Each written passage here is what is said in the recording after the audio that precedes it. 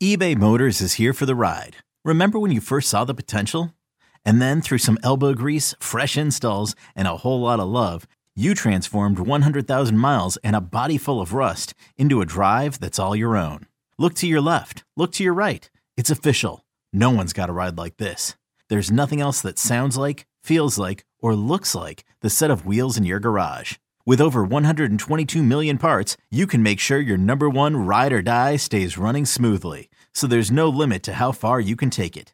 Brake kits, turbochargers, engines, exhaust kits, roof racks, LED headlights, bumpers, whatever your baby needs, eBay Motors has it. And with eBay Guaranteed Fit, it's guaranteed to fit your ride the first time, every time, or your money back. Plus at these prices, well, you're burning rubber, not cash.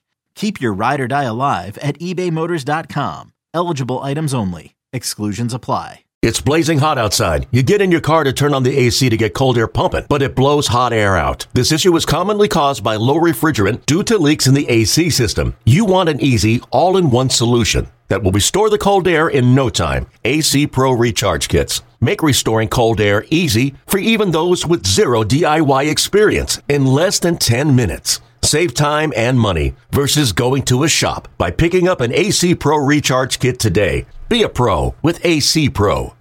Welcome back to BXB, Bronx Baseball Podcast, where we talk about the team that plays in the Bronx, your New York Yankees. K-Mac and C-Mac joining you on Thursday, July 27th, after the Subway Series split. Yankees salvage a win last night. 3 is the magic number. They actually win a game scoring 3 runs. Chris, how you feeling, bro? I'm good, Keith. How are you, man? Better to win than lose, but split against the Mets, you take it, you move on to the biggest stretch of the season coming up right now, and hopefully with their best player back. So I just felt like after all is said and done, more is said and done, all the hype around the Subway Series, all the predictions, this team's going to the playoffs, or this is a bigger series for this team, or who woke up the Mets? So it's just like the standings didn't change. No. Neither team is walking away from the series feeling like they have momentum or I just think it's it is what it is. It's a split. It's a draw. I thought the series was super mid. It's exactly what these teams are, right? Neither one of these teams are really that good. So in a 2-game set, they should split. There isn't one dominant team that's going to take both games in Queens or the Bronx, and here we are. Yep. Yeah, no, and you're right. You look at it's the dichotomy of an average team. I know we don't care about the Mets on this podcast, but it is kind of, you can't put 2 good games together. You can't, you got a starting pitcher hanging, curveballs and change-ups and getting hit for home runs and dropping balls in left field. And then you get Rodon coming back, your $160 man in game 2, and he looks pretty good for the first time in the season. They have a couple of clutch hits, good base running.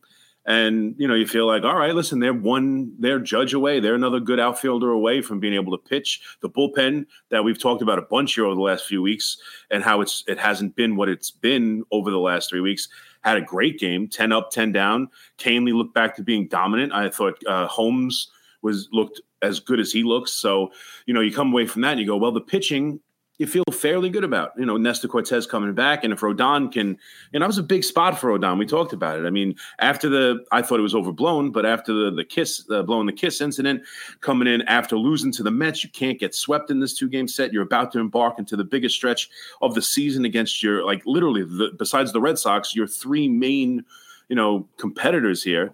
The Rays, the Baltimore Orioles, and the Houston Astros. So that was a big spot for him in a crowd that was ready to boo him off the mound if he didn't pitch well. So that was almost like a playoff kind of start for him, at least, coming off 3 miserable starts and trying to turn around. So I felt you feel good about different things at different times, like we all do with this team. And then they give you the performance the night before, and you're like, what's the point? They're not good enough. But coming off that start, heading into this 3-game set, and with Judge coming back, now is the time. You're going to find out. I mean, we head into this thing. You're going to find out who this team is over the next 10 games. It's going to have a major impact on what the rest of the season looks like. Yeah, I think obviously for Yankees fans, the biggest thing you take away is that Carlos Rodon is not mentally weak. He's not fragile. He's not getting rattled. He looked like a bulldog. That's who I had hoped for, the left-handed bulldog that was going to come out there on the mound and talk his shit and walk around and, get a strikeout and be pumped up and not fold and not be weak and not, shrink in the moment. He stood up. That's his first win as a Yankee, arguably his best start. He was trying to argue with Boone to stay in there and get the last out. I'm glad Boone said, no, we're good. Let's not ruin a good thing here. We got King ready for this, and we're going to go to our bullpen, and they're going to close this game for us. And they did. So those are the biggest things, the pitching, right? The hitting, it's still no. Rizzo, Stanton in the first inning, embarrassing. I mean, it's the same. It's the same thing. It's we see the 3 runs is not going to be enough on most nights. It's just not. It was last night, and I mean, it may from time to time, but on a regular basis, you can't get a pitcher like that. That's the thing for me. Quintana actually ended up pitching well, but that's his second start of the year in Yankee Stadium, and you've got first and third, nobody out. You cannot allow that inning to end up with a 0 on the board. You just can't. Not if you. I mean, they ended up winning the game, but those are the kind of moments you cannot. If the Yankees are going to make a run at this thing, you cannot have 3-4 up with nobody out, first and third, and not score a run. They're not going to win games that way. So it's extremely frustrating. But yeah, it's funny you mentioned the Bulldog. He's almost got a little bit of Roger Clemens in him, where it seems like he's talking to himself on the mound. He's like uber amped up in the moment. And, sometimes that plays into blowing kisses and doing different things, but sometimes it plays into some kind of crazed animal out there on the mound. You'll love to see it, and it gets the team pumped up. So, if he can be this, and you add Cole, who's having a Cy Young type season in the best, year of his Yankee career, you put those 2 guys at the top of a rotation, and you get Judge coming back and Loaizaga added to the back end of the bullpen. Plus, all reports are Cashman's going to be aggressive at this deadline. I'm not telling you that the Yankees are back. I'm not telling you I love what I see. I just think that, these next 10 days, if they can play well and get through it, winning 6 or 7 out of 10 here, I think they're primed to have a decent run in the last 50 games. And then we'll see where that takes us. But right now, I'm just so happy Judge is coming back. Everything else is kind of on the back burner. All the misery, all the nonsense. I can't wait to see Judge back in the lineup on Friday. Yeah, I was getting CC vibes from the big lefty. Yeah, he does. He's got David Wells vibes from him. 5'5", not 3'3", but there was definitely some flashes. I was talking to some people on WFAN last night. I'm like, who was Rodon reminding you of? Yeah, looking like that. It's like that's what we want him to look like. We don't want him to look like what he looked like in Anaheim. I couldn't even watch that game. No, he gave up 2 runs in the first, 2 runs in the second, 2 runs in the third. Yep. He was terrible. But whatever, it's in the past. And like you said, this was a battle of 2 lefties who started their season in July. It was his 4th start, Quintana's 2nd start, and Rodon got the best of it. Rodon got the win, had a good night. I saw his wife on Twitter wrote that she waited 45 minutes for a 99 burger, and my response to that was, tell me you're new around here without telling me you're new around here. You don't have to do that. Yeah. You don't have to stand in line, but way to blend in and be one of us and fit in with the fans. I don't know why Morash showed up to the stadium 5 hours before first pitch to record a video screaming about Carlos Rodon. I think, we played into it at WFAN. Yeah. I won't say we. That was a Morash take and a Morash thing. I talked to a lot of people at the stadium. I go to the stadium. We never preemptively go into a game wanting to boo our own. Even Joey Gallo and Aaron Hicks, we didn't go into the game saying we're going to boo them. It's results-based or lack thereof. If you don't perform, you get the Bronx cheer. But there's a small fraction of the fan base that's boo birds anyway. I was so happy that Rodon didn't give anyone the chance to boo him. Not one chance to boo him. No. It was applause, and you tip your cap to the guy, and he showed up. And that's the biggest takeaway from this series. This episode is brought to you by Progressive Insurance. Whether you love true crime or comedy, celebrity interviews or news, you call the shots on what's in your podcast queue. And guess what? Now you can call them on your auto insurance too with the Name Your Price tool from Progressive. It works just the way it sounds. You tell Progressive how much you want to pay for car insurance, and they'll show you coverage options that fit your budget. Get your quote today at Progressive.com to join the over 28 million drivers who trust Progressive. Progressive Casualty Insurance Company and Affiliates. Price and coverage match limited by state law. Yeah, he had the one moment where he had second and third, nobody out, but quickly just gave up the 1 run and got out of it. It wasn't one of these long rallies. He didn't walk anybody in it, so there was really no angst throughout the game. They had to lead the entire game. And he left in a good position going to the back end of the bullpen. He went, you'd like him to go maybe a little bit longer, but I thought, everything about his performance was good. I thought the slider got better as it went along, to the point where in the fifth, he got Alonso on 3 straight sliders.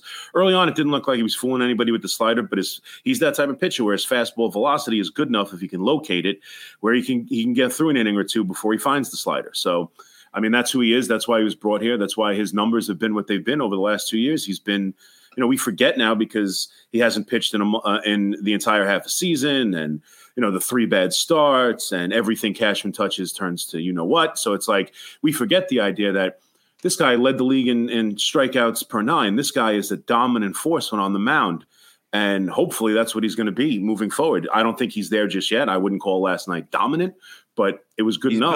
He's building, and he's building up. So that's what you hope. You hope you have a dominant pitcher here down the stretch every 5th day. So, and if they do, I think that, that's as good a top of the rotation. If Nestor Cortez comes back, that's as good a top of the rotation that there is in the American League. Especially with the injuries that the Astros have gone through here. So, that's where we are. And leaving that series, you're feeling better about it. Speaking of Nestor Cortez coming back, there's a lot of talk about Domingo Germán potentially being the guy that gets bumped from the rotation. We can go back to game 1. I had a great view. Shout out to Casamigos putting me in row 1 of the legend seats. I was watching Domingo very closely. And what I'll say is this.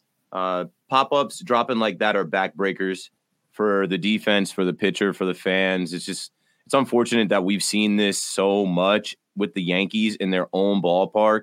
And I likened it to the baseball gods laughing at the Yankees saying, you don't want to address left field? Well, somehow ball will find you. It will find grass. It is miraculous, Chris. I'm like, how is it? You know what? It's 2 things, right? McKinney had a stellar night in center field last Friday, but that was playing center field. You put him in left field, Bader's in center. They don't have enough reps together. Their communication's not there. I felt like it was McKinney's ball. It happened twice, whatever. Going back to Domingo, I hear Evan Roberts talking about how this will be the most insignificant perfect game in history. There's no such thing as an insignificant perfect game. We get it. It was in Oakland. It was in front of 10,000 people against the worst team in baseball. But Domingo Germán will make money for the rest of his life off the fact that he threw a perfect game. It'll be a Yankee classic. Those of us that stayed up to watch it, like I know you did and I did, we will remember it. But of course, he may be bumped out of the rotation for Nestor, and the pitches that he hung to Alonso, can't do it. He had good stuff. He was striking guys out. That PC Richardson jingle was ringing off in there, but you can't make those mistakes. The Mets made him pay, and that's the whole game right there. 100%. I agree. I know it becomes a thing when Boone, constantly defends his players. So he says, I thought Germán had good stuff. And everybody's like, how could you say that? He did have good stuff. He absolutely did. He had good stuff. But that's the problem. If just because he has good stuff, when he has good stuff, we see what he can do. And yes, it's against Oakland, but still a perfect game. There's less than 30 of them in the history of baseball. So so when he's going good and has the good stuff, he can go that way. But he also consistently in games will make a bad pitch. It's just, and he never seems to get by with it. He made 2 to Alonso. 0-2. He hung a curveball right. 2-out damage. Hung a curveball right down the middle, and Alonso missed it. And then he hangs a changeup. Like you can't make those mistakes. Those are backbreakers. And I 100% agree with you. Unless Severino goes out there and has one of his blow-up starts again where he can't get out of the second or third inning, I think it's 100% Germán. I think Clark Schmidt has outpitched him. He hasn't thrown perfect games. He hasn't gotten into the 8th inning. He might not have the strikeout to walk ratio, all that. But you know what the Yankees do when he pitches? They win. And he gives them good, solid performances. Like if you were to tell me one pitcher is going to go 8 innings, 10 strikeouts, only give up 1 run, I would say it's Germán. But if you said one pitcher is going to get knocked out in the 3rd inning and give up 6 runs and 2 home runs and give the Yankees no chance to win, I would say that would be Domingo Germán. And right now, you can't – I'd much rather have the steady guy, especially the back end of the rotation once Nestor comes back. Like I want the guy who I know I am going to get 5 innings, 2 runs out of on a consistent basis. And that's what Clark Schmidt has been for – it's like 11, 12 starts now. It is not a month. It is not a handful of starts. It's been 10, 12 starts where you can count on 5, 6 innings, 2, 3 runs. He's not going to go out there and set the world on fire. In the 6th inning against the lefty, Boone's going to go to the bullpen early. All of that. but at least it's steady as opposed to Herman, where you don't know what you're going to get. Yeah, you might get a great performance or you might get blown out. And I'd much rather take the chance with the steady guy, much rather. And I also think as much as we've already seen Clark Schmidt in the bullpen at times and in the postseason last year, hanging pitches is brutal and you can't get hurt like Herman does, but at least I know Herman's going to come in and throw strikes, which profiles at that role in the bullpen. Kind of guy who comes in probably either down a couple runs, up a couple runs, and the last thing you want to see is walk the leadoff man. Like Herman's not going to do that. He throws strikes for the most part. He might hang a slider and give up a home run, as we're seeing, but he comes in and throws strikes. So I like the idea of he profiles for me even better in the role that bullpen role would provide, where I don't have to worry about Herman, down 2 runs, up 3 runs, coming in the 5th inning, throwing, walking the leadoff guy. So I think it's 100%. I think it's a lock, quite honestly, unless Severino goes out and gives up 10 runs in 2 innings, that Herman is out. Ryan just put in the chat some info. Clark Schmidt, 3.02 ERA in his last 11 starts. Clark Schmidt is one of the pleasant surprises of this season. I was on a podcast and they asked who the biggest surprise of the season was, and I said him. I mean, obviously the guys like Jake Bowers and Willie Calhoun and McKinney filling, but they're together. If I had to pick one guy this year that surprised me, it's Clark Schmidt, especially the way he started and turned his season around and found it consistently. He looks good, especially after what we saw from him in the postseason last year. Nobody wanted to see this guy on the mound after a postseason last year, and he fought through that. Ryan also put out there, Herman, 7.12 ERA in his last 7 starts, which includes the perfect game. He had some terrible outings before the perfect game. Two of them were really, really bad. That were Severino bad. So it probably skews it a little bit, but that's part of it. That's 7 starts. Look at the number; it's not even close. 11 starts of 3.02 and 7 starts of 7.12. However they get there, those are the numbers over 11 starts, and that's what you're looking at for the next 60 games. You're looking at 5 starts. I need the best 5-6 starts I can get. And over what we've seen in the last 10 starts from both of them, it's not even close which one you trust more to give you a competent start and give your offense a chance to win. So, I mean, I don't think there's any doubt that although he threw a perfect game, Herman is the odd man out when it comes to Nestor Cortez coming back. So Gleyber Torres continues to hit every single day. You can't trade your best hitter. And I know I was like, hey, his value is high, but I was saying that really like when he botched that double play in the Cubs series, I'm like, I was pissed off. I'm like, trade this guy, his value's high. But the way he has started this second half of the season, he's by far their best hitter. He's consistent. You can count on him. I was so frustrated watching like IKF leading off. I'm like, all right, IKF's going to get the most at bats in the deciding game, but IKF gets a knock, gets on. He roped another one that was caught in the beginning of that game when he got on and Gleyber got on and those guys blew it. Stanton, K, Rizzo grounded a double play. I just was like, whatever. But what I'll say is this: with Judge coming back, it changes the entire lineup